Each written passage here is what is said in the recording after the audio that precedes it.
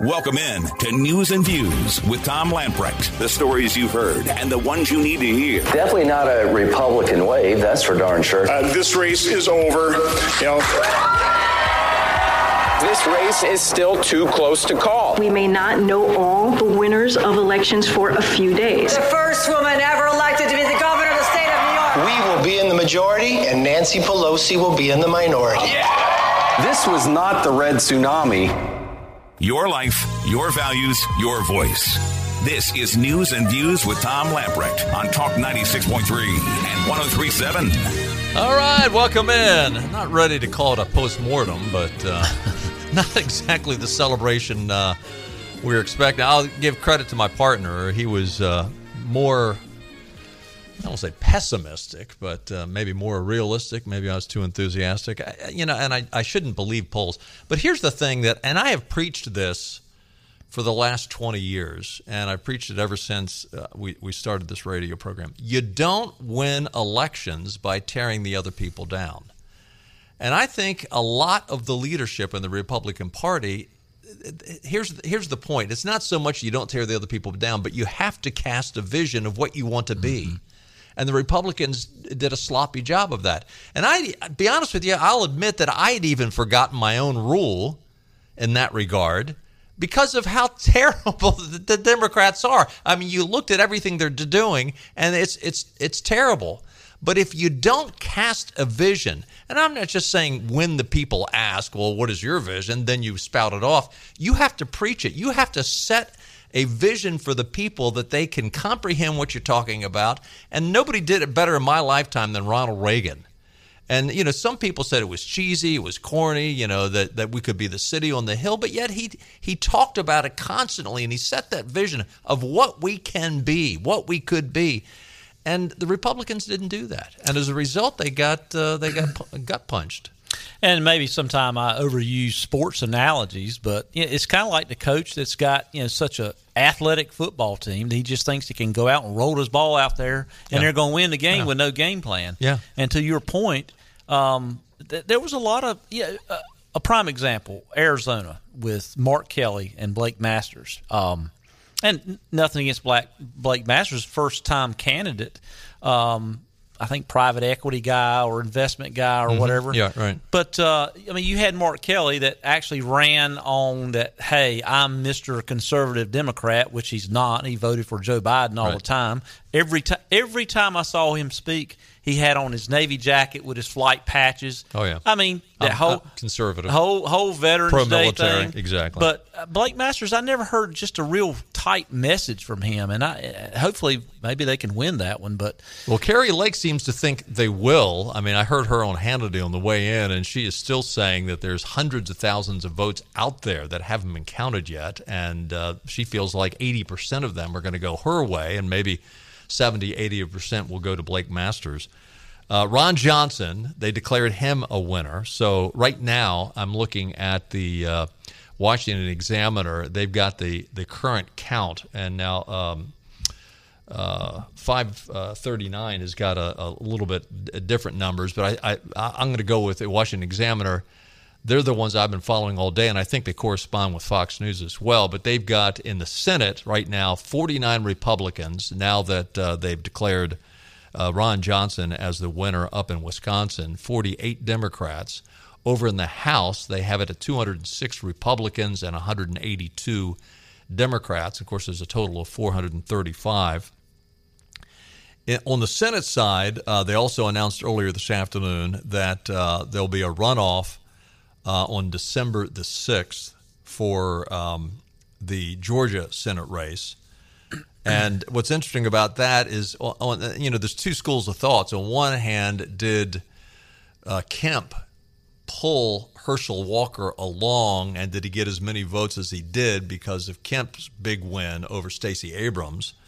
The other side of that coin is, okay, well, maybe Herschel Walker is going to be in better shape because the Libertarian, Oliver Chase, is now out of the race, and he actually got about 80,000 votes as the Libertarian candidate. And last I looked, I think Herschel Walker was down by about 35,000 votes, I believe.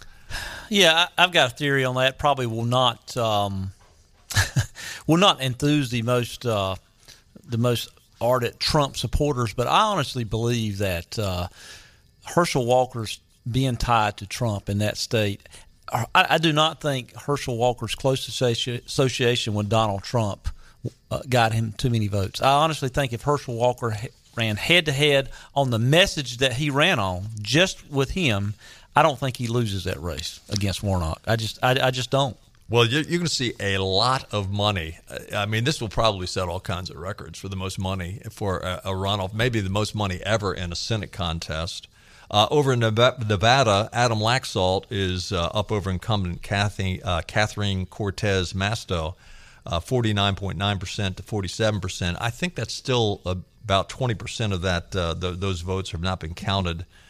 And again, in Arizona, Mark Kelly is up over Blake Masters by about 90,000 votes with 800,000 votes outstanding.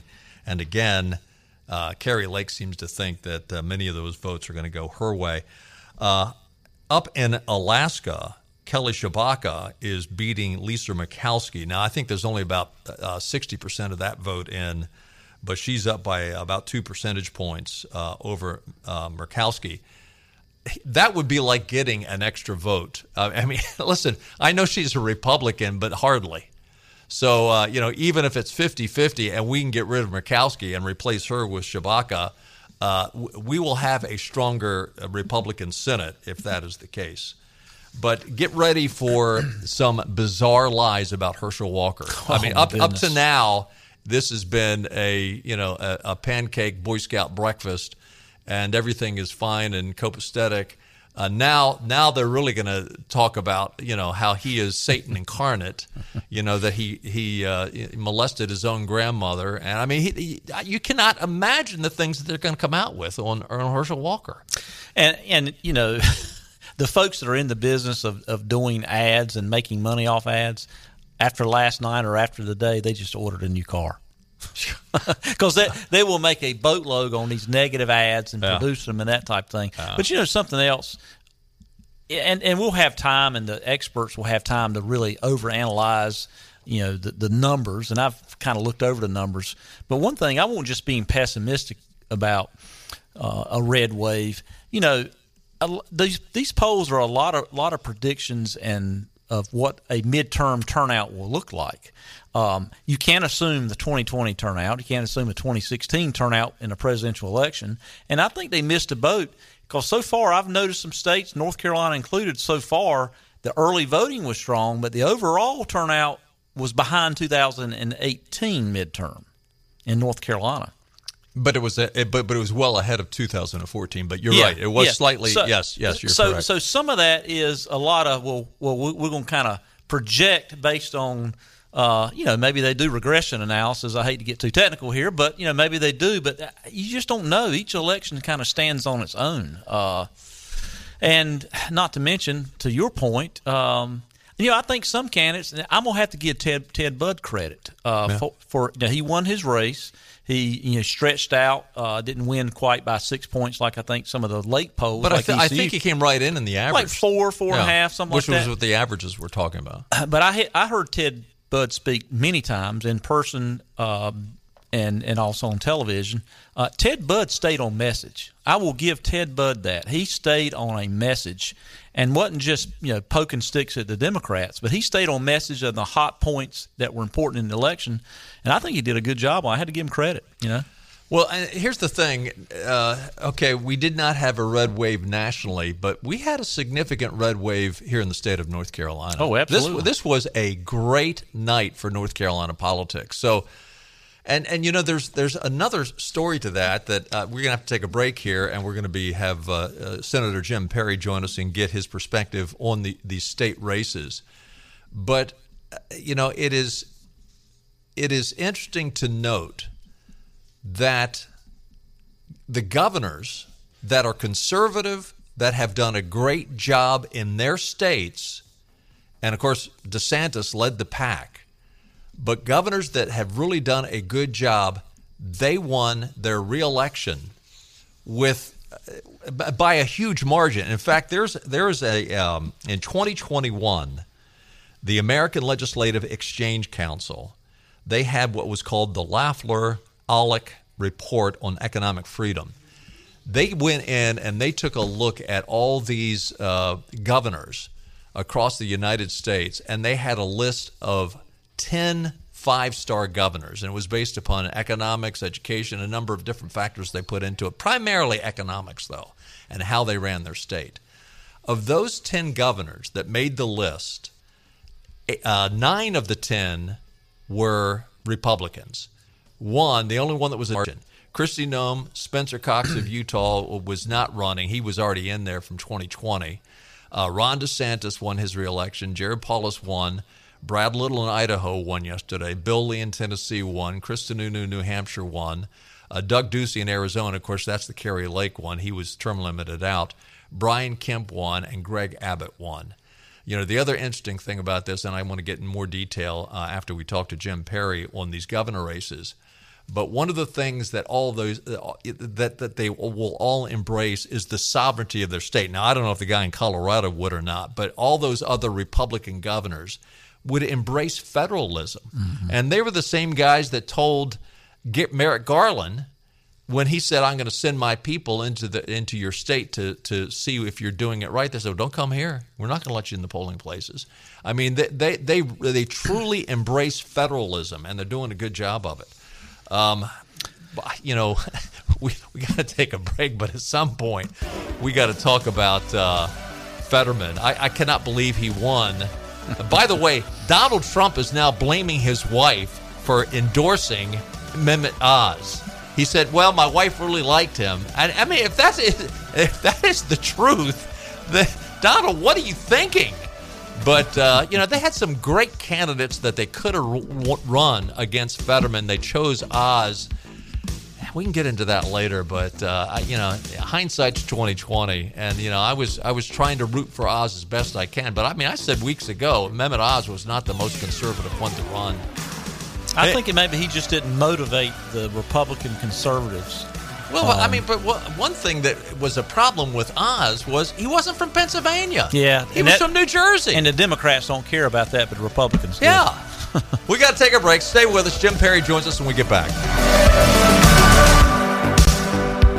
Historic landslide victory! Things did not quite turn out the way we had hoped. Congratulations to Governor Brian Kemp. 4 years to keep our state moving. I'm grateful tonight. Thank you so much. Concede this race to J.D. Vance. We won, and we won big. One night in America. The people have spoken. And a new day begins here.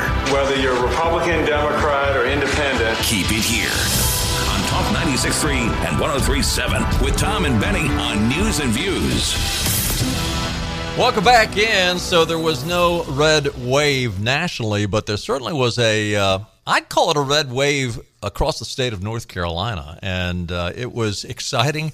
You know, we've said for a while now, and we've kept stressing for a while now, that perhaps the most important races for North Carolinians was that North Carolina Supreme Court, the two races there, and there was victory in both those races. We had Richard Dietz beating Lucy Inman 53% to 47%, 6 percentage margin. Trey Allen won 52% over 48 over Sam Ervin IV, a 4 percentage margin. That has to make the state legislature very happy, and it's going to make their life a whole lot simpler. To talk about all the results, including the North Carolina Supreme Court, we have Senator Jim Perry, who is the Republican Majority Whip up in Raleigh. Jim, welcome back to News and Views. Good to have you with us. Give us your reaction to yesterday. Yeah, thanks for having me. You know, I am so pleased with the Supreme Court races because, as you know, and a lot of people who follow politics, supermajorities in the House and the Senate wouldn't matter. You know, the laws we pass, the laws on the books today, if you have a Supreme Court who chooses to see whatever they wish to see in our state constitution, then the laws we pass they simply do not matter. So we knew going into this that we would like to have a supermajority, but we had to have those courts. Right. And we started working on that a long time ago. I actually think if you know, some people are disappointed because they wanted a super red tsunami to crash over everything. But if you look more deeply at some of our rural areas, it actually occurred from people who were fed up with some of those decisions. My county of Lenoir, we have more Democrats than Republicans, but yet those Supreme Court races, and typically Representative Humphrey, who serves over here, and we win by about 6 to 7 points, and it's majority Democrats in the area, so it's more conservative folks. But the judges won by 17 points. Wow. In Lenoir County, and 5 statewide. I mean, that is, I think, a huge message about the type of decisions that we've seen and the judicial activism that we've seen. And some would say I'm inclined to think that way, and that's fine, but the numbers don't lie. And I'm so pleased with those. I'm pleased with the appellate court races. Other than a couple of anomalies, you see, 5 to 7 point range on those. When you get down to districts, it's so much harder to do that, especially when the court has decided, to draw districts or to force you to draw them certain ways. But our statewide races and all of our statewide contests, I'm really happy about.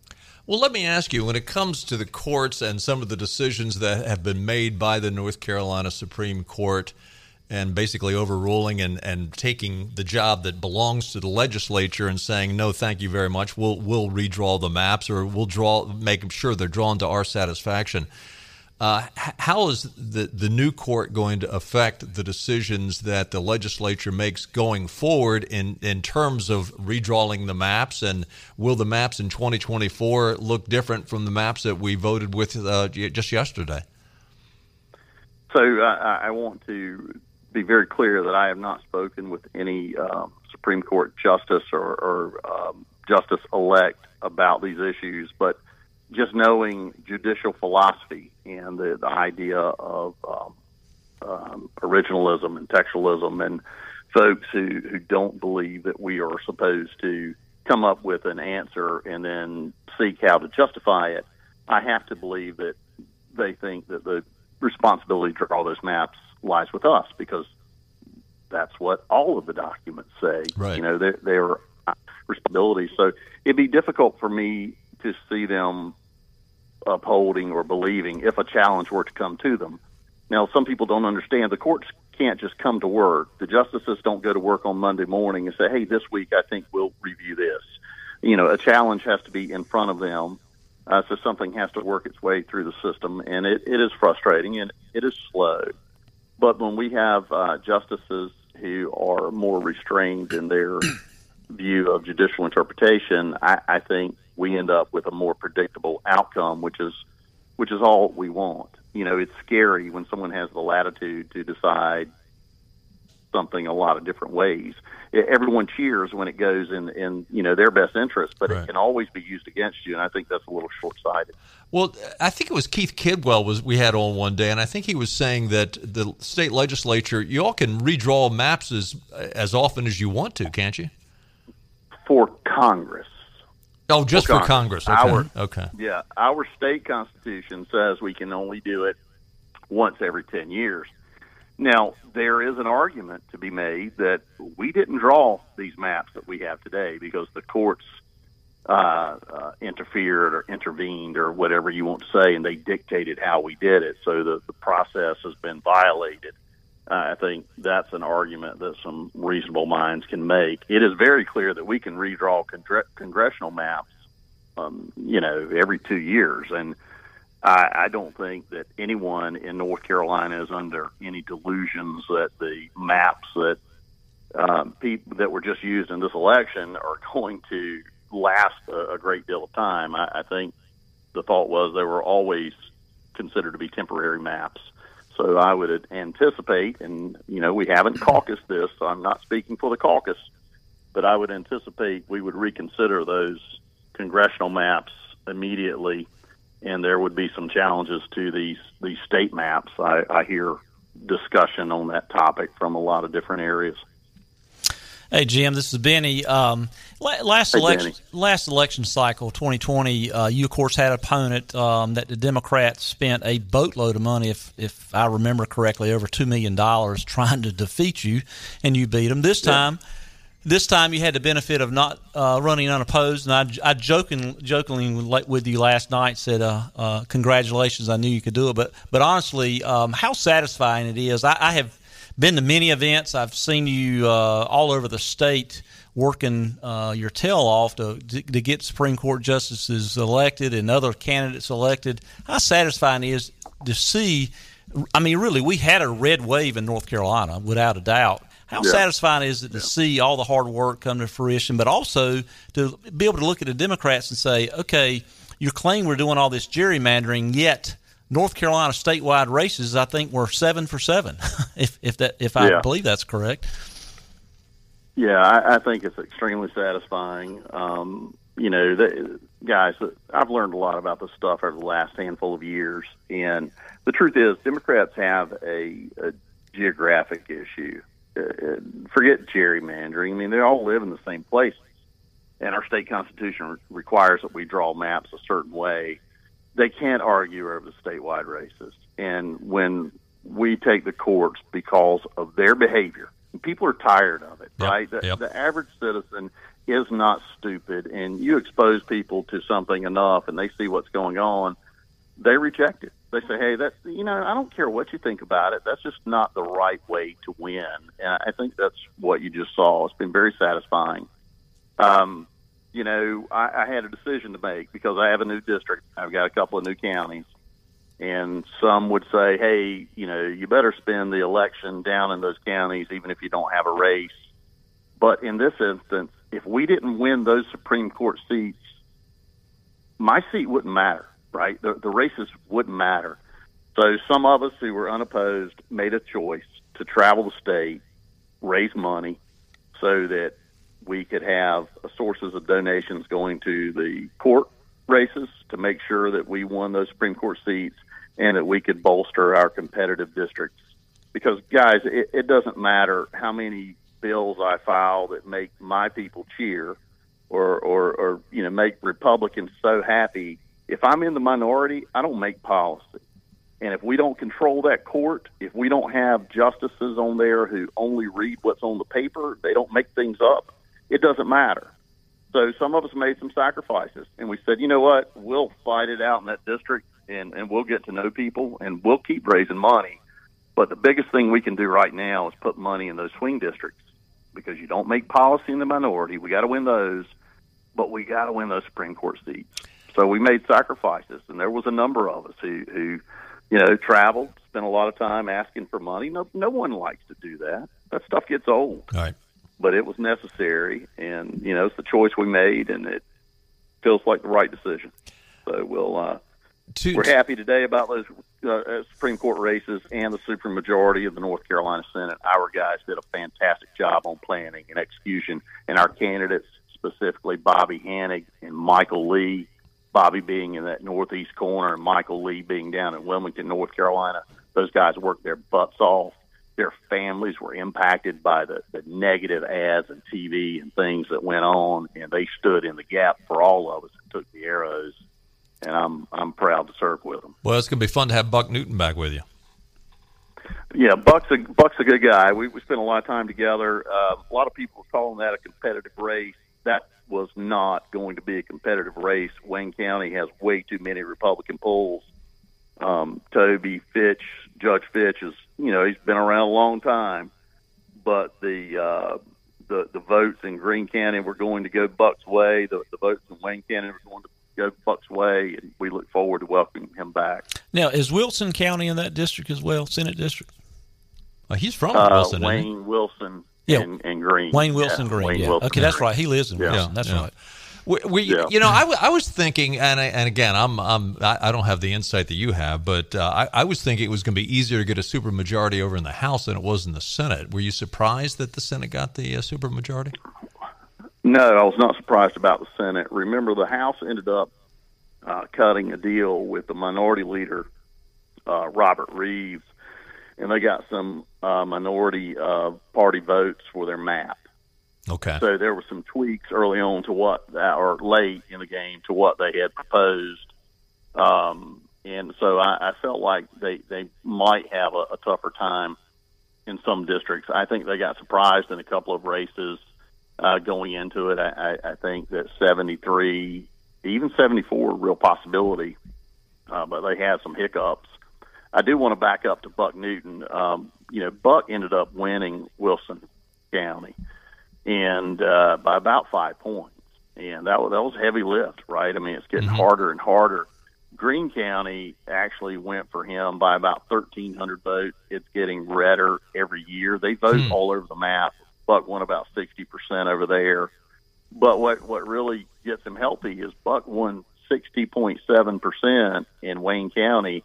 That was plus 7,000 votes. Wow. So that was just too much for Wilson to be able to touch. Wow. So and to that, very happy for him. Yeah, to that point, Jim, someone that's from that area. I mean, Greene County historically has been kind of tough on Republicans, and it's getting, to your point, it's getting redder. And Buck, I think, I went to a few things over there. Buck did, and I mean, he ran a good race in that area. Yeah, you used to be able to have the county convention on a telephone. That's right. Right down the road from my house is the Greene County line, so I have a special affinity for those folks. But yeah, it's been coming our way. Over time, the last few elections, it becomes more and more. I'm going to say conservative. I'm not going to say Republican because there are still conservative Democrats in Greene County. Do you see any Democrats perhaps switching parties or at least voting with Republicans in the House? I mean, I know you're in the Senate, but you've got a good feel, and you talk to those guys all the time. Is any conservatives in the Democrats in the House? So I want to be mindful of what I say here, not to a lot of guys. But so the House, it's just math, right? They have more people, more members. The districts are smaller. So statistics would indicate that they have more opportunity to have Democrats in districts in eastern North Carolina where they're not going to be punished for voting for conservative ideals or just voting to take care of their area. Mark Basnight said it, 30 years ago. He said in the future it's not going to be Republican and Democrat. It's going to be urban and rural.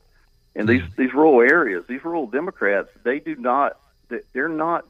is not in the playbook that the national Democrats take around. That's why they spent $2 million against me in the last race, because they look at party affiliations and they think, oh, good, we can beat this Republican down here. When you get east of 95, if you were born and raised here, I don't care what your party affiliation is. Chances are your family's pretty conservative on a lot of issues. Right. I'm not saying everything. I'm not saying they're Republicans. I'm just saying they're, fairly conservative. And that's something those folks just don't know how to read. Yeah. Hey, before we let you go, one last question. How is the new Supreme Court going to affect the Leandro case, or is that water under the bridge? So that case is, it was remanded back down to the district court level for the judge to decide what the dollar amount was. Is it water under the bridge? I can't say. I don't know how they will respond. I can tell you that, there can always be additional challenges, and additional challenges would be in the future. And they would be before a 5-2 conservative court. I hope we don't see a lot of runaway decisions from this lame duck court here in the next couple of months, because to me that would indicate they're playing politics and just challenging these conservative jurists to decide to abandon stare decisis on many issues. But, hopefully some of them still love the law and have an appreciation for it and will not put them in that position. But we will see. I believe, I know all of these Supreme Court justices, and I believe them when they look at me in the eye and they tell me that they love the law and they don't want politics in the law. And when you don't want politics in the law, you can't predetermine an outcome. That's not how it works. Are you talking about the Republican justices or the Democrat justices? Well, I'm counting on the Republicans in the future, but I'm hoping maybe there's one who is ashamed at how this process has gone on the Democrat side, and I'm hoping he will not go along with the others, even though he just got defeated. Well, we'll see. Wow. I do want to give a quick shout out again, Bobby Hannick in that northeast corner. The guy has been a warrior. That was a D5 district. Bobby won it by 5 points. Guys, that's a 10-point swing. He worked his butt off. Well, and early last night, it looked like he was going to lose. I mean, the early percentages came in, and I thought Bobby's lost, but boy, he turned it around. Yeah. Yeah. Well, conservatives, especially out in the East, they vote late. Right. Vote on election day. Yeah. But and Nathan Babcock, Dylan Watts, two names you'll never know, the guys that run our caucus elections, they really had great plans. We fed it as much money as we could. Like it or not, it takes money to win elections.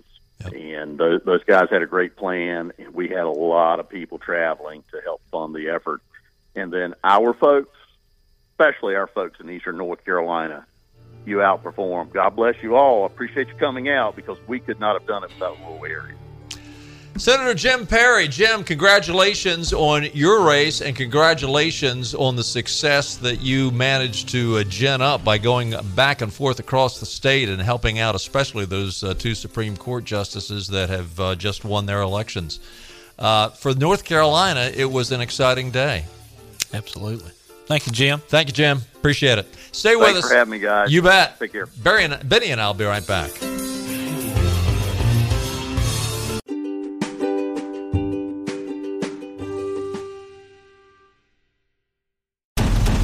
Balance of power still to be decided. Too close to call. We will be in the majority. They'd be able to block President Biden's agenda. Stay plugged in to the power of information. Leading up to 2024, Just don't know what's going to happen. The information you want, The news and need. The simple facts. And in between, the power of your voice. Taking our country back. the lame duck of all lame ducks. Now back to News and Views with Tom Lambright and Benny Hardy on Talk 96.3 and 103.7. Welcome back in. Quick look at your weather forecast. Tomorrow, the rain does come in. By tomorrow night, it'll be pretty constant. 70% chance of rain tomorrow night. Tomorrow's high is going to be 74. Friday, more thunderstorms. And as the tropical storm comes up the coast, it'll be, it'll feel like a tropical storm day. A high of 78, but lots of rain, which we probably need. Thunderstorms will continue into the night. Possibly we'll have some rain Saturday morning, but then the sun will come out later in the day. All in all, not too bad. Thank you, Jim Perry, for joining us. Jim is a fascinating guy, and my hunch is his career could continue to grow and expand as he wants it to, because he has really done a good job. And, it's those kind of things you don't realize are going on when he's traveling all over the state and encouraging people to get behind the Supreme Court justices that the Republicans are running and to raise money for those justices. But I know he is a gentleman, not as obnoxious as I would be, but Sam Ervin dug his own grave with some of the decisions he made. And, all the money that was spent on his race to try to get him reelected, we were talking during the break, the money was irrelevant. Mm-hmm. It was his decisions that were so off the wall and so unconstitutional, frankly, in terms of the Leandro case, who's in charge of the purse strings, in terms of drawing the maps for the state districts and the congressional districts. The Constitution is very clear on that, and you make these decisions that are going against the documents before us. So on one hand, I understand that Jim is being very kind and talking about the rule of law and how there's a respect for the rule of law, but I haven't seen it much in decisions recently made by Sam Ervin. Yeah, and Jim modestly expanded on me kind of thanking him for running around the state, but he did this last election cycle. I was at many events. He was there, but he locally, but he was all over the state because I talked to him from time to time, and he would just be all over the state. And he kept pushing the importance of this, Supreme Court because, as he said, they've obviously ignored what passes by the General Assembly, and so that was the most important thing. And kudos to those guys for working so hard. And fascinating comments about, and he's correct. I hadn't thought it that way, but there's some Democrats that now they might get forced into a corner by the governor coming out and saying, "Well, I'm not going to, you're not going to get the money you will need for your reelection if you don't vote with me." But again, so many of these decisions, especially you get into the more rural areas, and it's like, wait a minute, my constituents, I know they're not for this issue. The example, maybe the most blatant example that's going to come up, I would think, in this next term, is reining in the governor's emergency powers. Right. Mm-hmm. And I would think it would be pretty. Well, again, I have no empirical evidence to say this, but I would think that you're going to find a Democrat or two that would come alongside and say, "Yeah, Governor, you went too far last time with this COVID stuff." Yeah, and there's many, as Jim's point, there's many Democrats, particularly in eastern North Carolina, that they may be in the Democrat Party, but on a lot of issues, probably more than 50% of the issues, they're pretty conservative thinkers. Maybe more so than I am in some of these issues. And they got to face their constituents because they see them every day. It's not like someone in Washington that can get far removed from their constituents. The folks in the General Assembly, they can't run away and hide because they live there and they're there. So. We were talking about before Jim joined us, what's going on, and one of the silver linings of what happened yesterday, which I think we ought to look at with optimism, and that is the number of conservative governors who won re-election and won big. I know it doesn't qualify as a red wave, but it might have bigger and a better impact in the long run than a red wave would have. I mean, a red wave is just that. It's a wave. It comes and goes. The pendulum swings back and forth. We have a big wave this time, 4 or 5 years, 6, 8 years, 10 years from now. The Democrats have a big wave. But these governors that won re-election, again, perhaps, and this is what I'm optimistic about, is perhaps we're seeing federalism come back into fashion. Let me give you a definition. Federalism, a mode of political organization that unites separate states or other polities within an overarching political system in a way that allows each to maintain its own integrity. In other words, while we are united as these United States under our United States Constitution, each state has its own constitution, enjoys its own sovereignty, its own independence, its own autonomy. And I think we're seeing that more and more with these states standing up to the federal government, standing up to Merrick Garland. A red wave is momentary and transitory, but that's a word that the Biden administration likes to use when it comes to taxes. It comes to inflation. But a return to federalism could be a positive paradigm shift that would really be positive if we could return to it. And the guy leading the pack is Ron DeSantis. Yep. And I think Ron DeSantis is now, in all honesty, I have no insight as to whether or not he has got his eye on the presidency of the United States. But if he did, I'd be tickled pink. Well, when Ron DeSantis, think about it. He won in 2018. Yep. Yeah, 2018. By 33,000 votes. 33,000 votes to a Democrat. And Florida historically has been a swing state. I mean, at best, you could call it a purple state, at best, because it was always the key presidential race state. He won it by 20 points this time. And he won it by 33,000 votes last time, and I think it was close to 2 million this time. Yeah. It was unbelievable. So, obviously, he hadn't announced if he has any intentions for 2024.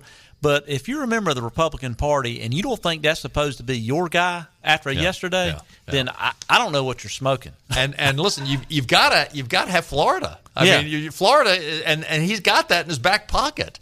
But here's the other interesting thing. Not only does he embrace federalism, but think about this. He was not, and some of these other Republican governors that did win big and they're conservative, but some of them wouldn't take up the fight against the culture wars. And DeSantis had no problem with that, and he took on one of the biggest entities in the state of Florida, Disney, and he got them to back down. Well, you're confident when you're principled. Yes. You're confident when you know where your soul is, and I think he knows where his soul is when it comes to his principles. And when you're not, when you have to stick your finger up there to see where the political winds are blowing, you're not worth a darn. Well said. And Ron DeSantis, I'm telling you, this guy has, he's young, got a nice family, and he's running the biggest state in Florida after every freaking liberal on the mainstream media. He's killing people in Florida. Florida don't have it right. He did everything right, pushed all the buttons during COVID, and people are moving there in droves because of it. Well, that's another positive thing, that he not only takes on the culture wars, he not only embraces federalism, but he knows how to play offense. He knows how to respond to these people when they make these accusations. And he doesn't cower. He immediately, and he doesn't do it in an obnoxious way, but he does it with confidence. As you said, he knows what he believes, and he lives out what he believes. And he can immediately respond to these accusations in such a way that you see them, just like Disney did, you see them backing down. And, during a period of crisis, whether it's a hurricane, COVID, or whatever, when you see him, he's prepared and confident on what his people are doing. I mean, he's obviously is a great leader, got some great lieutenants. And, when he's questioned by the media, I mean, he's immediately responding, we're doing this, and that, and then we're doing this, and that. I mean, he's prepared. I mean. Hey, we got to take one more break. Stay with us. We'll be right back. All right, our thanks to Senator Jim Perry for joining us this afternoon. Congratulations to North Carolina. You came through like a champ, and congratulations to our new Supreme Court and a supermajority, Buck Newton. Congratulations to you. We look forward to having you back on the air. We'll do it again tomorrow at 5 o'clock. Play a little political trivia. We'll see you then. Bye-bye, everybody. All right.